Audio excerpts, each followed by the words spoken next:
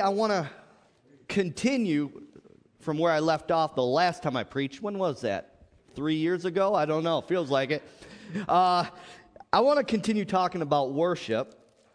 And along the line, we'll have some divine rabbit trails. How does that sound? So I entitled this message, The Importance of Worship. The importance of worship in the life of a Christian. Matthew 28, 16 through 20, I want to read. It says, Then the 11 disciples went away into Galilee, to the mountain which Jesus had appointed for them. And when they saw him, when they saw Jesus, they worshipped him, but some doubted. And Jesus came and spoke to them, saying, All authority has been given to me in heaven and on earth. Go, therefore, and make disciples of all nations, baptizing them in the name of the Father, and of the Son, and of the Holy Spirit, teaching them to observe all things that I have commanded you. And lo, I am with you always, even to the end of the age. Amen. Now, as I read that, just in my personal time, I was reading that, and one part of that scripture really jumped out to me. It was verse 17. Verse 17 points out that right before Jesus gave the Great Commission, that the majority worshiped him. Did you catch that? It said, they worshiped him, and it said, but some doubted. But this is what the Holy Spirit showed me. The Great Commission was born out of the context of worship. The point that the Holy Spirit wanted me to share with you is that worshiping Jesus will cause the Holy Spirit to give us more understanding, more revelation, more wisdom about the Great Commission. Jesus told us in there, he said to us Christians, he said, go and make disciples. How do we do it? Right? Jesus said, all authority has been given unto me in heaven and on earth. Now go. What do you do with the authority? Are you hearing me? So we need more understanding. We need more revelation from the Holy Spirit about that. And it was just interesting when I never seen that before. I must have read this passage thousands of times since I become a Christian, and I never noticed that one little portion. It said they worshiped him, but some doubted. Let's put it this way. I bet you this. The ones who worshiped him took Jesus at his word and fulfilled the Great Commission. But the ones who doubted, are you hearing me? Hallelujah. Thank you, you two. Now, so maintaining a heart of worship will spiritually position us to receive more revelation, understanding. Because when we maintain a heart of worship toward the Lord, our hearts are soft before the Lord. Are you hearing me? They're soft before the Lord. Our spiritual eyes, our spiritual ears are open to receive from him. Did you know you have spiritual eyes and you have spiritual ears?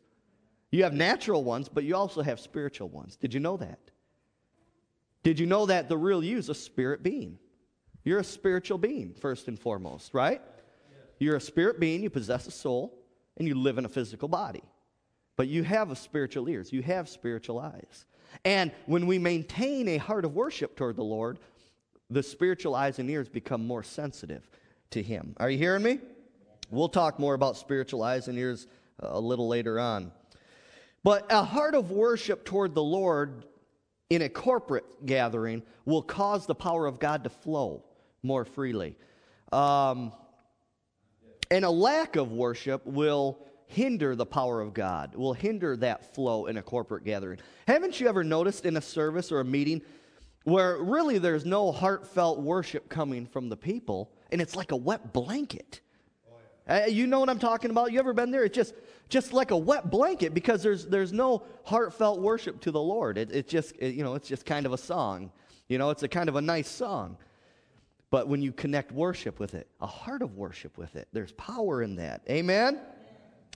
So a flow of a service is greatly dependent upon the amount of worship that's coming forth from our hearts, from the people that are present. Because, listen, worship is a heart attitude. Did you know that? It's not just actions. Anyone can right now run to this altar, get on their knees, lay on their face, and look all spiritual. Amen? What's this bug doing up here? Anyone can run up here and look spiritual. But the question is, do they have a heart of worship? Are you hearing me? Not just actions. Now, of course, when you have that heart attitude, actions will follow. So I'm not suggesting everyone who comes up here lays on the ground and is not sincere. I'm not saying that. What I'm saying is it's possible to do that, but not really be connected to the Lord. Are you hearing me? That's not for us to judge, though. Amen? If someone comes up here, are you hearing me? That's why we open up the altar. We let people come. Amen? And that's their motives for doing it is between them and the Lord. Are you hearing me? It's between them and the Lord. But so worship is a heart attitude, not just actions, but the actions will follow. Something here, the Lord Jesus, when he was in his earthly ministry, he couldn't do any mighty works because of a lack of honor, a lack of respect, a lack of faith. We know what it was? A lack of worship toward him. You understand that? Because they're all connected. Where there's a lack of worship toward the Lord, there's a lack of faith toward him. Think about this. Where there's a lack of worship, there's a lack of faith toward him. And in fact, many of the miracles, many of the healings that Jesus did began with individuals who first came to him and worshiped him. You go to some of the accounts in the Word of God, it says, and this person came and worshiped him, and then Jesus acted. Are you hearing me? So, if we want to talk about the topic of divine healing and miracles, you need a healing and miracle in your body? Well, we could go into the area of worship. You know what I'm saying? Because that opens up a whole can of worms. Because why? Because worship is a heart attitude. Amen? And we'll get more into that here in a moment. So worshiping God, healing, miracles, and the glory of God are closely connected in Scripture. You can do a study on it. It's an awesome study. But let me touch on this now. This is so important for us as Christians to stand on and know that worship is not dependent upon what God can do for you or what God can give to you. Worship is dependent upon knowing him. Are you hearing me? And exalting him for who he is, not for what he can do for you. That I'm talking about worship. I'm talking about the importance of worship. It's too prevalent in the body of Christ that, boy, many people will fall on their face when the bills are paid and the car is paid off and they get this new house. And boy, it's easy to praise God and worship him at that time, isn't it? But the true test is, are you worshiping him for who he is? So in other words, pure worship begins with pure motives. It begins with knowing him. Go to John chapter 4. The Lord brought this passage to my remembrance, so I tied it into this message. Pure worship begins with pure motives. Hallelujah. What's your motive for lifting your hands to him? What's your motive? What's your motive for coming to church? Are you hearing me? What's the motive? Do you come to church just, because you think God's a Santa Claus? Come on. Why are we here? John 4, 20 through 24 says this, our fathers, this is the woman at the well. The account when Jesus came and talked to this woman at the well. Our fathers, the lady said, worshipped on this mountain. And you Jews say that in Jerusalem is the place where one ought to worship. Jesus said to her, woman, believe me, the hour is coming when you will neither on this mountain nor in Jerusalem worship the Father. You worship what you do not know. We know what we worship, for salvation is of the Jews. But the hour is coming, and now is, when the true worshipers will worship the Father in spirit and truth. For the Father is seeking such to worship him. God is spirit, and those who worship him must worship in spirit and in truth. Now, I know that can be a mouthful, so I'm going to touch on it here in a minute and break that part down, but Jesus told the woman at the well, remember, she was living in sin. Jesus said, go get your husband. And she said, well, I don't have a husband. He says, I know you don't, woman. You had 5 of one and you're living with a man right now that you're not married to. Remember that? And so Jesus told the woman at the well who was living in sin, he said, woman, you worship what you don't know. Woman, you don't even know who you're worshiping. You don't know because, listen to me, I want to say this. It's truly impossible to worship God when there is sin in your life. You don't know who you're worshiping. If you're just living that life of sin and there's no repentance, there's no change, there's no desire for the things of God, it's not pure worship. Are you hearing me? The fear of the Lord is to hate evil. The fear of the Lord is to hate evil.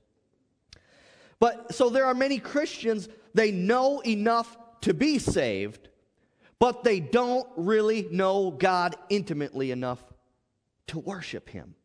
And the Lord just illuminated that to me out of that scripture. Woman, you don't even know who you're worshiping. Do we really know? Do we really know the God of our salvation? There's a note in my study Bible here on this passage. It says this: what matters is not where a Christian worships, meaning, you can worship the Lord in here in the church. You can go worship Him in your car. You can worship Him in your house. So it says, what matters is not where a Christian worships, but the attitude of the heart and mind.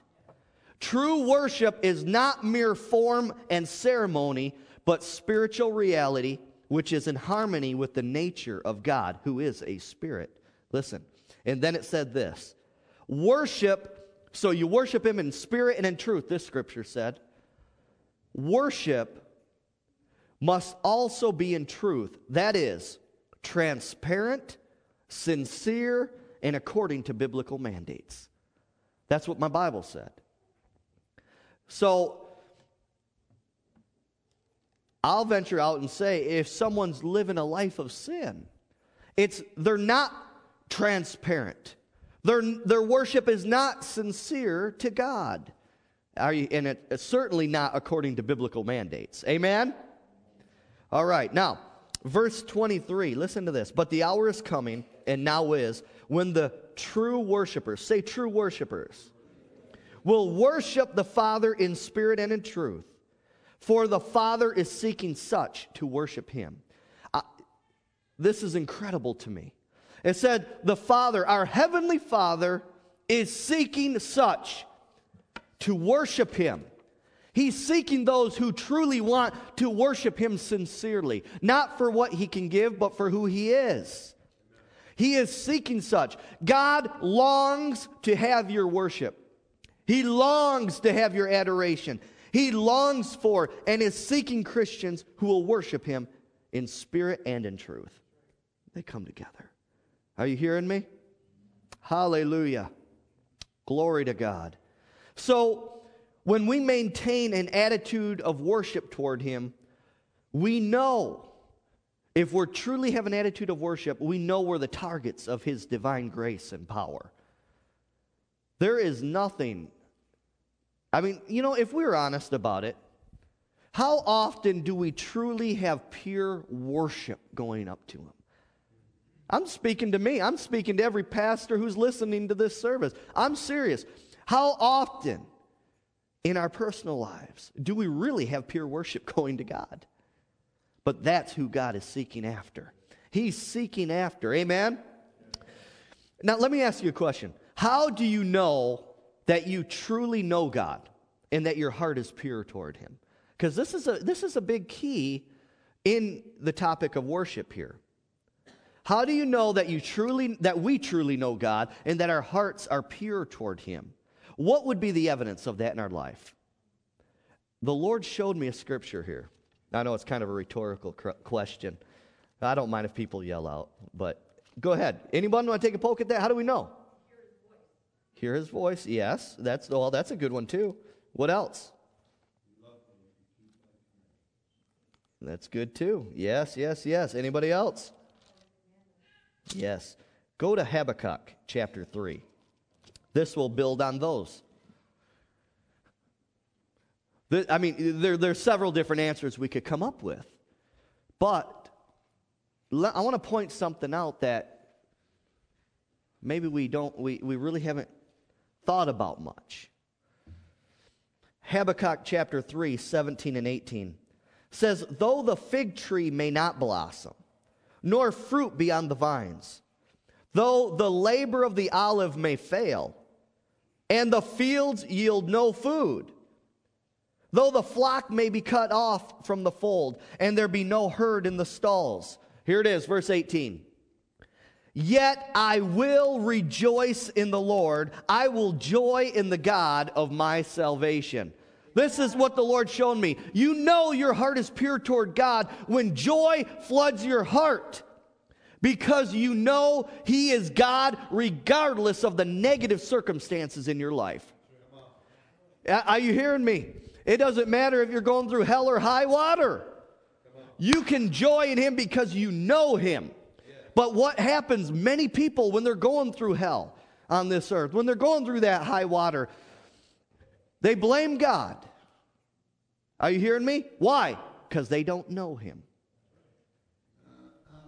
But how do you know that you know Him?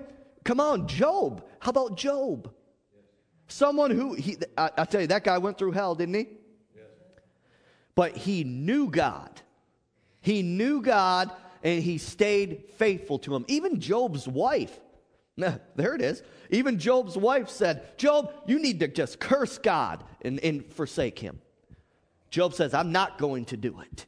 Why? Because he knew God, the wife didn't. Are you hearing me? Well, I'm not equating that to every husband and wife relationship. Don't get me wrong. But what I'm saying is there's a contrast there, right? So you know your heart motives are pure when even in the midst of hell on this earth, you can lift your hands and praise Him. A joy can even bubble up in these circumstances. That's how, if you can get to that place, if we can all get to that place, we know that we truly and purely can worship God in spirit and in truth. Amen? Hallelujah. So, lip service, that was just a little rabbit trail there. Lip service does not qualify as worship. Because, like we've been talking about, worship is of the heart. Worship is of the heart. So, if there's an area of your life that's out of place, really until you repent and confess that sin, your words fall to the ground.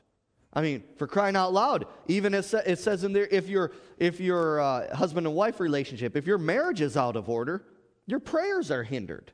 Are you hearing me? So this is a very serious thing. So we need the Holy Spirit to assist us in cleaning up our lives. I'm talking about pure worship today. How many want to worship the Lord purely? With a pure heart, pure motives. There may be some in here right now who just, as I'm talking about this, you're saying, yeah, that's me. You know what? I've gotten mad at God. I've fallen away from Him when things didn't go my way. If that's you, just say, Father, I am sorry. Forgive me. I repent. It's that simple. It's that simple. Amen? And let me let you in on a little secret here. All right? Ready for this? Christians are not perfect. I don't know if you knew that or not, but I'm sorry to disappoint you. Christians are not perfect, and I'll say this. I'm going to step out and say this, that every Christian has a secret fault or an area of their life that has not been brought under the influence of the Holy Spirit. An area of their lives, a segment or segments of their life where they have not surrendered totally to the Holy Spirit. You agree with that? Yeah. Every Christian. It doesn't matter. Every Christian. That's why we can't, we can't point the finger. Are you hearing me? Because we got three pointing back at ourselves. Amen? Every Christian. has secret faults. In James 5:16, James 5:16 in the King James Version says this: confess your faults one to another and pray for one another that you may be healed. The effectual, fervent prayer of a righteous man avails much. So God encourages us as Christians to bring to light those hidden sins or those faults and to pray for one another. Amen. And this is an importance. This is the importance. This is why I stress a lot. Who are you hanging out with? Who are you accountable to? You see what I'm saying? This is the importance of this. Accountability in the body of Christ. Accountability. In America, it seems like a lot of the other countries kind of have caught on to this accountability thing. But people in America just want to be lone rangers. Are you hearing me? They just want to be lone rangers and on their own. But we need each other in the body of Christ. Are you hearing me? We cannot survive alone. The battle is too great in this world. The spiritual battle that's raging around us every day, it's too great to be alone. We need each other. We need accountability. Amen? Hallelujah. I mean, being a spiritual lone ranger on this earth is like one of our troops going into enemy territory in Iraq with a squirt gun. It's not going to do a darn thing. Are you hearing me? You're just going to get attacked. We need each other. That's why we're members of the body of Christ. Members. Body parts function in harmony, in unity. And if there's not a part that's working together, what do you call that? An infirmity, a disease. Are you hearing me? That part of the body goes off into its own, does its own thing. Are you hearing me? So we don't need spiritual lone rangers. We need to stick together. We need to come together, as Third Day says. Amen? Hallelujah. And so when an individual now, I'm talking about secret faults here. When an individual is stuck in deception, they need the Holy Spirit to shine the light on that area of their life. Go to Psalm 19. I want to show you something here. See, this all ties in. You're like, oh no, what's he talking about this for? Because it all ties in to worship. How are we truly going to worship God if we let all these secret faults grow in our lives? Are you hearing me? A fault line out in California. What happens along a fault line? Tell me. Yell it out. Earthquakes. Well, if you don't deal with the fault lines in your personal life, then you're going to come up with some spiritual earthquakes in your life. Are you hearing me? Hallelujah. Thank you, Jesus. Psalm 19, 12 through 14, I want to look at here. It says, who can understand his errors? Cleanse me from secret faults. Keep back your servant also from presumptuous sins. Let them not have dominion over me. Then I shall be blameless, and I shall be innocent of great transgression. Let the words of my mouth and the meditation of my heart be acceptable in your sight. O Lord, my strength and my redeemer. It starts out by saying, who can understand his errors? You know what that's talking about? The D word, deception. That's talking about deception. I always say there's only one problem with deception. It's deceiving. You don't know when you're in it. Are you hearing me? Verse 14 says this, let the words of my mouth and the meditation of my heart be acceptable in your sight. In other words, the Holy Spirit, through the psalmist, is saying this. Are you ready for this? That our words and the motives of our heart need to be aligned together for it to be true worship and to be acceptable in God's sight. I don't know if you caught that or not. Let me read it again. Let the words of my mouth and the meditation of my heart be acceptable in your sight. In other words, there's a chance, it is possible for your mouth and your heart not to be lined up. That's defiled worship. But when your words and your heart line up in worship to God, let the words of my mouth and the meditation of my heart be acceptable in your sight. Hallelujah.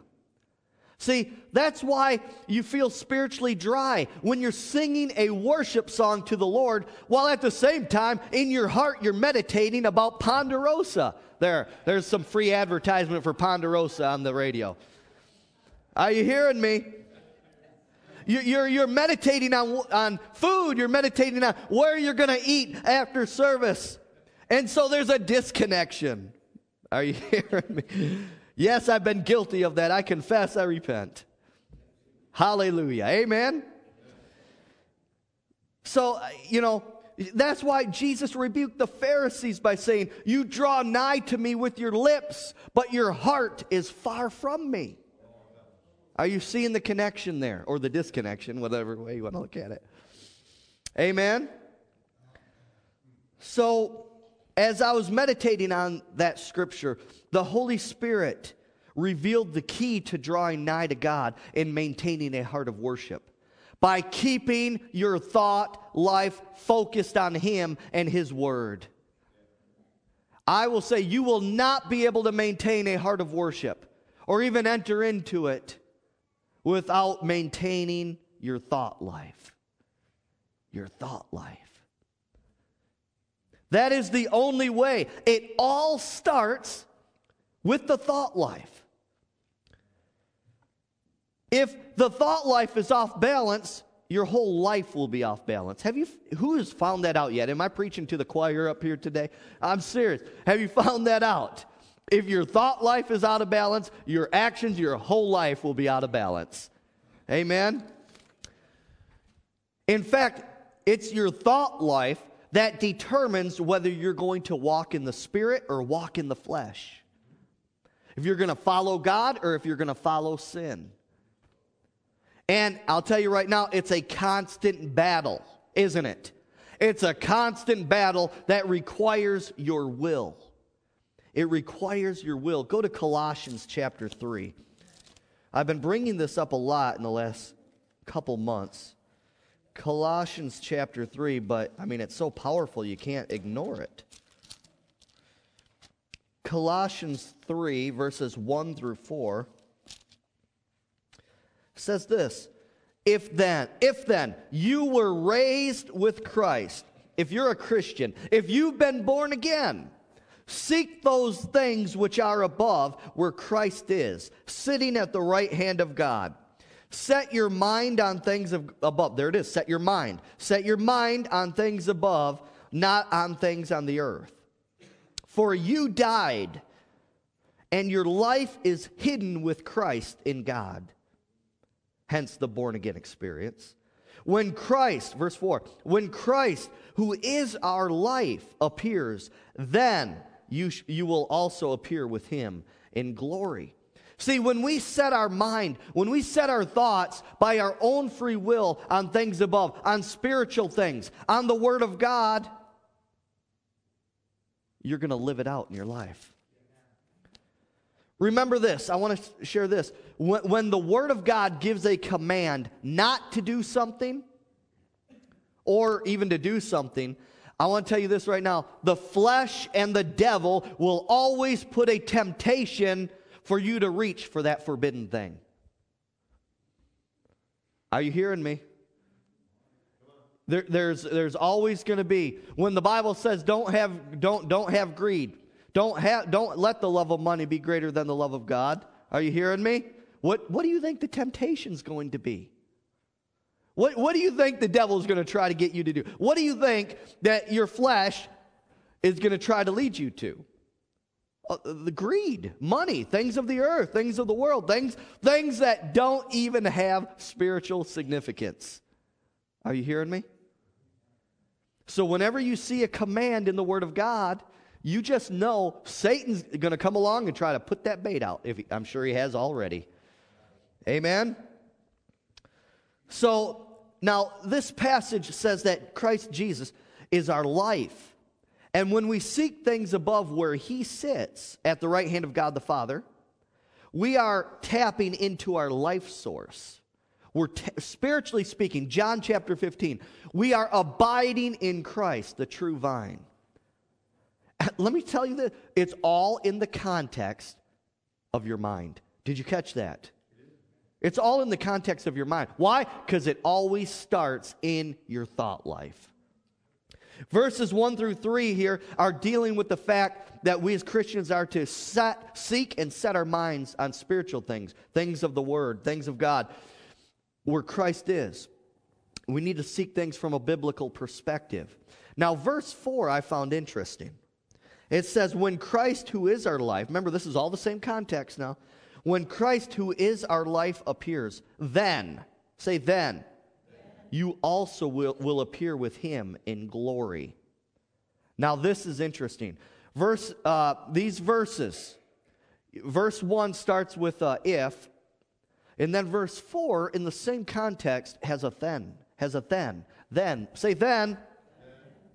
When Christ, who is our life, then you will appear with him in glory. These verses reveal to us the key to living a victorious Christian life. I'll go as far to say this as a Christian. These 4 verses are giving us the key to having an assurance of our eternal salvation.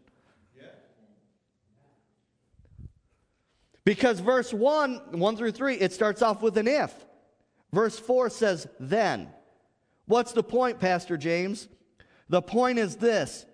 If you set your mind on things above, that's the way you're going to live your life. You're going to live holy. You're going to speak holy. You're going to have assurance of your eternal salvation. Come on, follow me now. Those who don't seek the things above, those who are so earthly minded, so devilish minded, those people who once knew Christ and fallen away, do you think they really have assurance of their salvation? No. Come on, when I pray for a backslidden Christian up here, that's the reason they're up here, because they don't have that assurance. That's why in all the altar calls I'm saying, if you don't know that you know, it's time to rededicate your life. Are you hearing me? So if you set, and this is amazing, don't lose me on this, it starts with the mind. Setting your mind on the Word of God. Setting your mind on things of God. Setting your mind on His commandments. You're going to go in that direction. Amen? Now, let's break it down this way. Okay, let me clarify it. Every sin, every form of false doctrine and heresy that people got entangled with stemmed from an uncontrolled thought life. Are you hearing me? Every sin, every form of false doctrine. I find it interesting. Even these cults like the Mormons and Jehovah's Witness, who, supposedly the founder of it seen an angel, which I don't doubt. I'm sure he did see a spiritual being, a demon. And this demon gave all this junk and a new revelation of that, Jesus is not the Son of God and all that. I find it real interesting, people, that the New Testament, the Holy Ghost warns us, if an angel from heaven or in the heavenlies comes to you and gives any other gospel than what we have spoken unto you, reject it. But what happened? These demons showed up, manifested themselves, gave a message to these people. The people took hold of it. They meditated on it, and they formed what we have now, all these cults. Are you hearing me? Yeah. Every sin, every form of false doctrine and heresy in the body, in this earth, that people got entangled with stem from an uncontrolled thought life.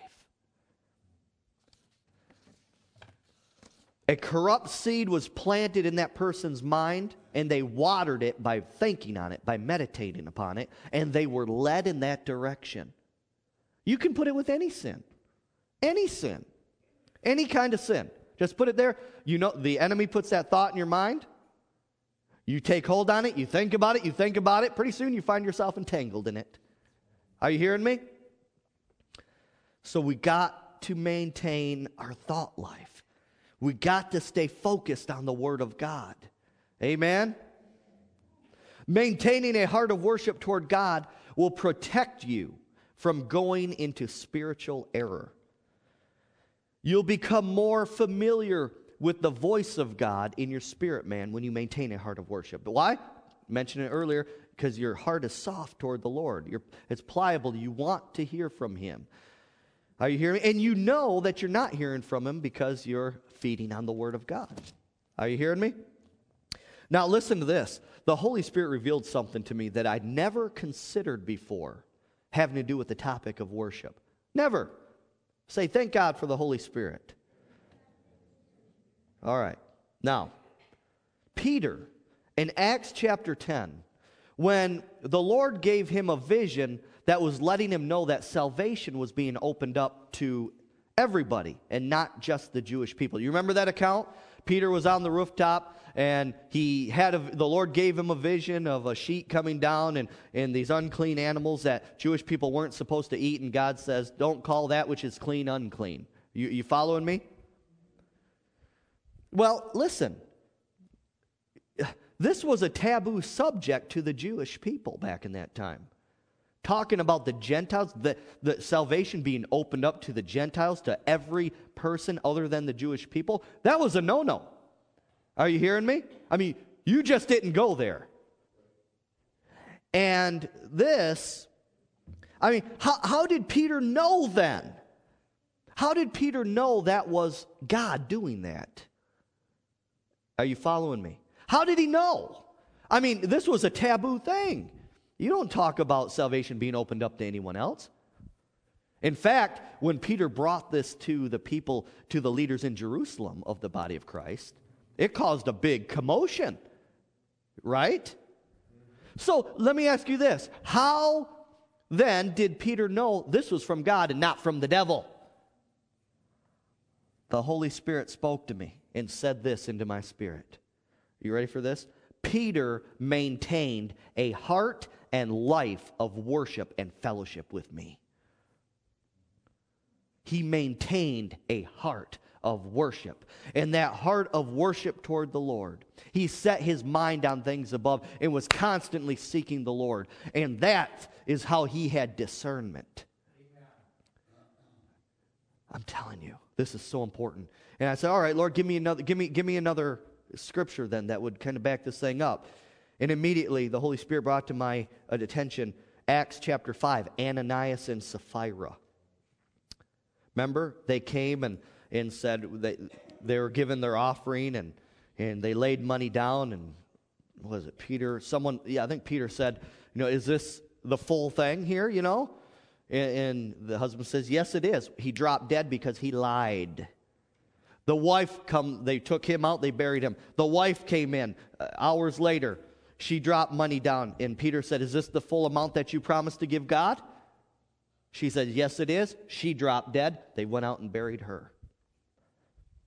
The Lord said, they did not maintain an attitude of worship.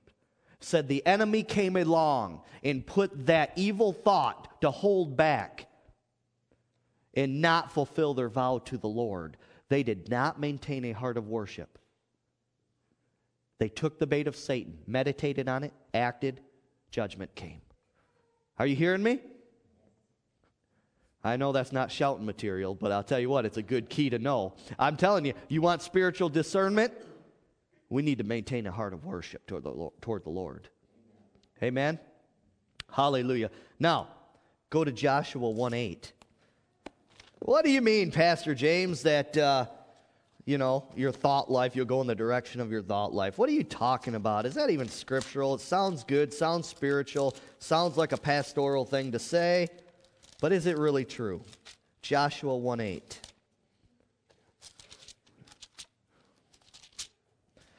Says this book of the law, the word of God, shall not depart from your mouth, but you shall meditate in it day and night, that you may observe to do according to all that is written in it.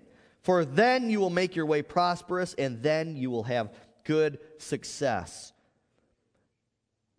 Let me ask you this. What's coming out of your mouth? What are you meditating on? If you're in a backslidden condition, we know what you're meditating on. You're meditating on the things of the enemy, the things that the devil is putting in your mind. And you're going in that direction. Am I getting this across to you today? How important the thought life is and how it's connected to your actions. This book of the law shall not depart from your mouth, but you shall meditate. Again, meditation, that has to not only do with your letting it come out of your mouth, but in your mind. What are you thinking on? That you may observe to do. So what you're meditating on, what's going on in your thought life is going to affect your actions and life. Your life will go in the direction of your thought life. The greatest tool, the greatest weapon that Satan and evil spirits have to draw you away from God is throwing evil thoughts in your thought life. Are you hearing me? Oh, I guess no one gets attacked here in their thought life. Are you hearing me? That is the biggest weapon. In fact, the enemy needs your permission or an opening to come in to your life. And that permission, that opening is first and foremost your thought life. You know, here's the deal. A lot of you are thinking, there may be some listening to me on the radio and internet, and some in here who are just kind of ignorant about the devil or don't know much about the devil. But a lot of you are thinking a lot of the evil thoughts that you're having originate in you. I will go as far to say, I bet you, most of those thoughts, the enemy throws those word pictures. He throws those thoughts in your mind, and then when you start to meditate on it, you take hold of it for yourself. I'm serious. Now, the flesh, of course, can go wild on you too. We know that. But how many of you know, I'm tired of ministers saying this. They always try to, put the devil off to the side, and they say, well, it's just the flesh. It's the works of the flesh. Hello, the devil and the flesh work hand in hand. They work hand in hand. Oh, yeah. I mean, I went as far as someone telling me, a minister told me, he said, he was arguing about me with that homosexuality, that the devil has no part in it, he said. He said, no. He said, it says right here, it's a work of the flesh. I said, brother, are you telling me someone who's involved in actions like that do not open themselves to demonic spirits? It says right here. I'm like, you fool. The devil works in the flesh. That's how he operates. Well, he's not going to work through the spirit. Are you hearing me? That your spirit man wants to serve God. Are you hearing me? But anyways, that's a whole other topic. But the devil goes around, the enemy, evil spirits. I mean, Satan is just one spiritual being. You understand that? Satan can be one place at one time, right? So most of his bidding is done by demon spirits, evil spirits. All right? And so they're constantly throwing these thoughts in your mind. And that's why 2 Corinthians 10 says, cast down imaginations. Cast down every high thing that tries to exalt itself or lift itself up as truth above the Word of God. Are you hearing me? So we need to cast these things down. Amen? All right. Getting close to being done here. So the only way to maintain your spiritual fire, your relationship and pure heart of worship toward the Lord Jesus Christ is to maintain your thought life. I can't stress it enough. I just feel the Holy Spirit wanting me to hammer that. It's the thought life. It's a thought life. And this is why repentance is so vitally important. Repentance is a mind change that will affect the way you live your life. Repentance is a shifting in your thought process. Say shifting. Say shift happens. I'm going to preach that one of these days. Shift happens. Hallelujah. Works alone Works alone will not help you maintain your relationship with Jesus Christ. Because the Bible says that if our heart isn't right before God, those things are just dead works. They're just dead works. I was talking to a minister, and he was talking about a certain ministry somewhere who does a lot of outreaches and stuff, and he said they got a lot of great dead works over there. Well, it's a church that totally rejects the Word of God and everything. Are you hearing me? They're dead works. So works alone. The question is, where's your heart? Where's your heart with the Lord? Amen? And when you read the New Testament, and particularly the four Gospels, when Jesus walked this earth, you will notice that Jesus really zoomed in on the heart of man. Yeah, the Old Testament dealt a lot with the outward works, dealt with a lot of rituals, because man's heart or man's spirit could not be changed until Jesus come, shed his blood, died on that cross, died and rose again the third day. Are you hearing me? Man's heart couldn't be changed. So man then, when Jesus did that, has now an opportunity to be born again, a circumcision of the heart, a cutting away of that sin nature in the heart, in the spirit of man. So the Old Testament dealt with a lot of the outward, but then Jesus comes along. Then Jesus comes along, and he shifts things. Say, shift happens. He came, oh my, he blew to pieces the Pharisees, didn't he? He did. But he came to fulfill the law. He didn't come to abolish or destroy, he came to fulfill it. Now we can have that heart change because Jesus shedding his blood, dying on the cross, raising from the dead. Now, guess what? We can walk in these things. Are you hearing me? We can walk in God's commandments. We can live a holy life because of what Jesus did. A heart that we now have a heart, if you're born again, we now have a heart that can be truly free to choose Jesus. Now, you follow me? I said to choose Jesus. Don't think for a minute because you're a born again Christian, you can't choose to go and hold hands with the devil. Because you can. There's a lot of Christians who are doing that. Are you hearing me? And they fall away. But the only thing that's standing in the way of that thing, of choosing Jesus, is what? Thought life. Your thought life. That is where repentance comes into play. It's a mind change that chooses to follow God's way and forsakes the devil, forsakes your own way, and wants to choose God's way. Amen? Repentance, in Strong's Greek and Dictionary Bible, the word translated repentance literally means to think differently. In Vines, it says to change one's mind or purpose. Now, to be able to renew our mind with the Word of God, we know Romans chapter 12, where it says renew your mind, right? It says renew your mind with the Word of God. But to first do that, you got to repent. It's seeing your fault. It's seeing this thing. Repentance is recognizing that there's a problem in your life. There's a problem in your way of thinking.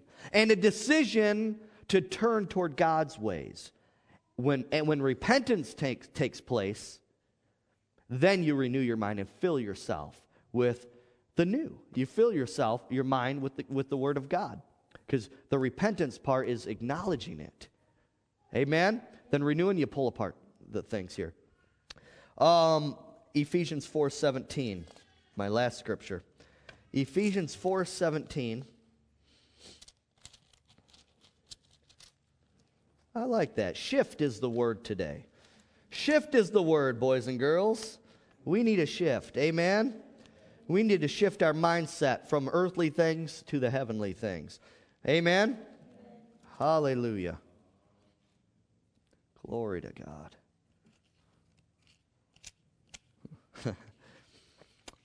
Glory. Ephesians 4, I know it's behind me, but I want to turn to it. All right. Ephesians 4:17. Listen to this. This I say, therefore, and testify in the Lord, that you should no longer walk the rest walk as the rest of the Gentiles walk, in the futility of their mind. And then it goes on to say, having their understanding darkened, being alienated from the life of God. The point I want to get across is this. This is written to Christians. This is written to Christians. And it says that you, the Christian, me, the Christian, should. You might want to underline the word should. Or should no longer. Walk as the rest of the Gentiles walk. He's talking about sinners. He's talking about unbelievers. In other words, it is possible for the Christian to live like a sinner. What I'm saying is it's possible for the person who once received Jesus to turn back away. Are you hearing me? To turn their back from him. So that's the importance. And then in 18 it said, having their understanding darkened. Understanding has to do with what? Your thought life, your mind, your understanding. Amen?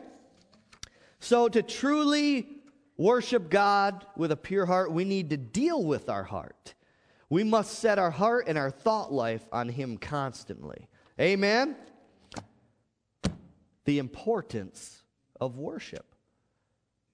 Let's all stand in this place.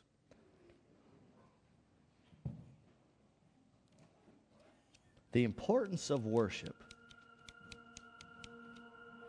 It's so easy to just listen to a message and leave, and it doesn't really impact your heart. You know what I'm saying? Especially if I'm contending with Ponderosa. But say, Lord, help me to maintain a thought life that will glorify you.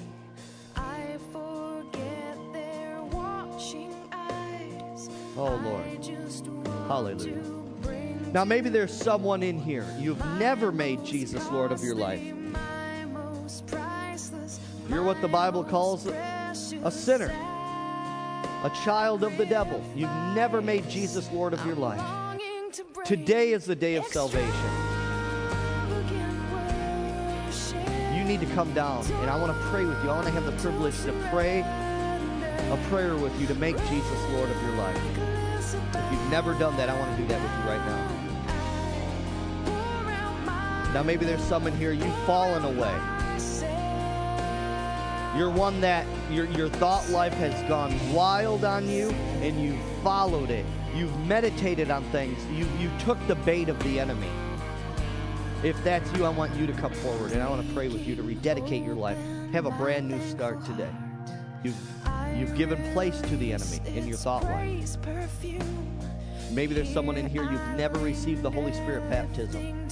I'll tell you right now, one awesome provision the Lord gave to help you control your thought life, to help you in your Christian walk, is the baptism in the Holy Spirit. Amen? All those who are baptized in the Holy Ghost said? All right. If you've never received the Holy Spirit baptism, I want you to come forward. Maybe you need a physical healing, emotional healing. Come on. You know the four things. Every service, four things. Those who are not saved, those who are backslidden, who want to rededicate, Holy Spirit baptism, healing, or prayer. I want you to come forward this morning. The rest of you, worship the Lord.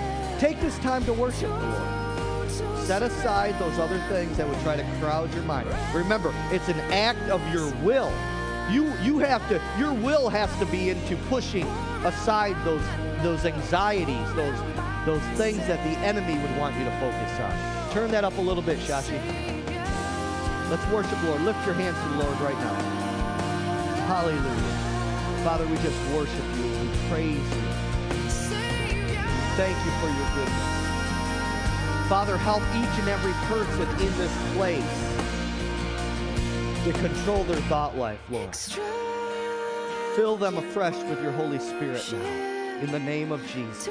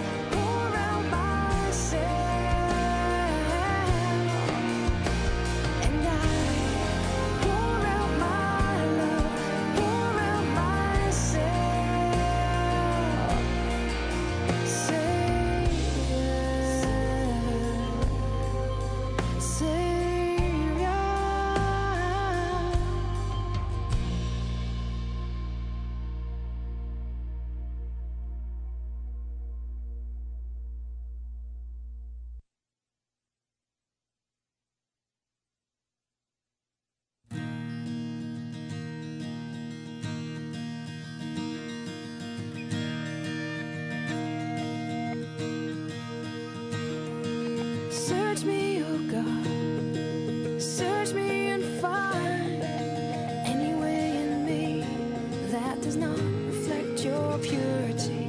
Refine me, O God, in the fire of your gaze, that I might be holy in all of my ways. And take me deeper, Lord.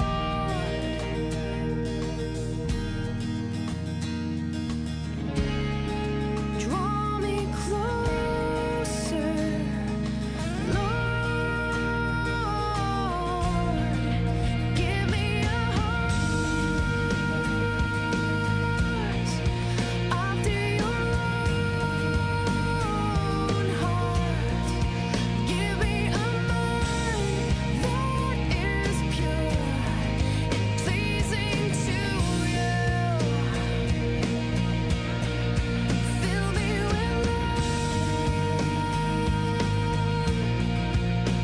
with your power and your joy, that this world might see you in me. Search me, O God, search me and find any way in me that does not reflect your purity.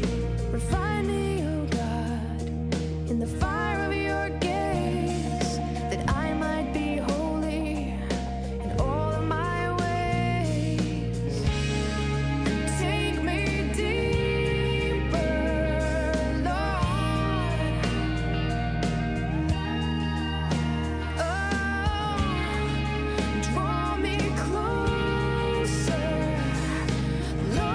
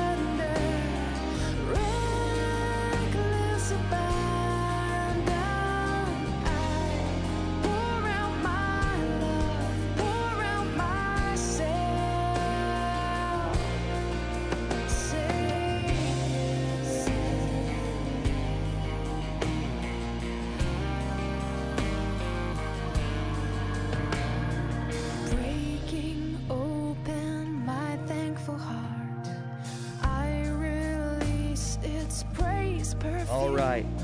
Praise God. Praise God. Anybody else? Lifting to you songs of wonder, songs of worship, songs of deepest gratitude, extravagant worship, total surrender, reckless abandon. I pour out my love, I pour out myself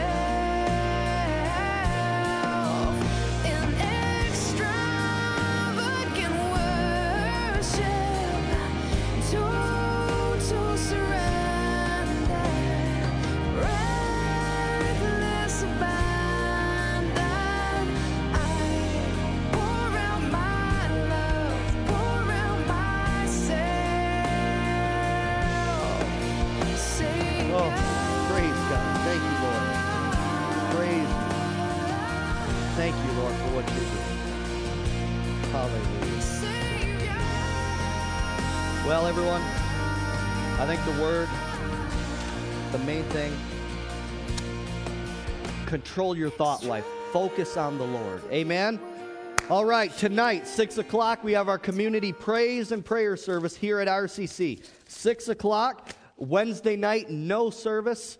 Have a happy Thanksgiving. Don't eat too much. We'll see you next Sunday.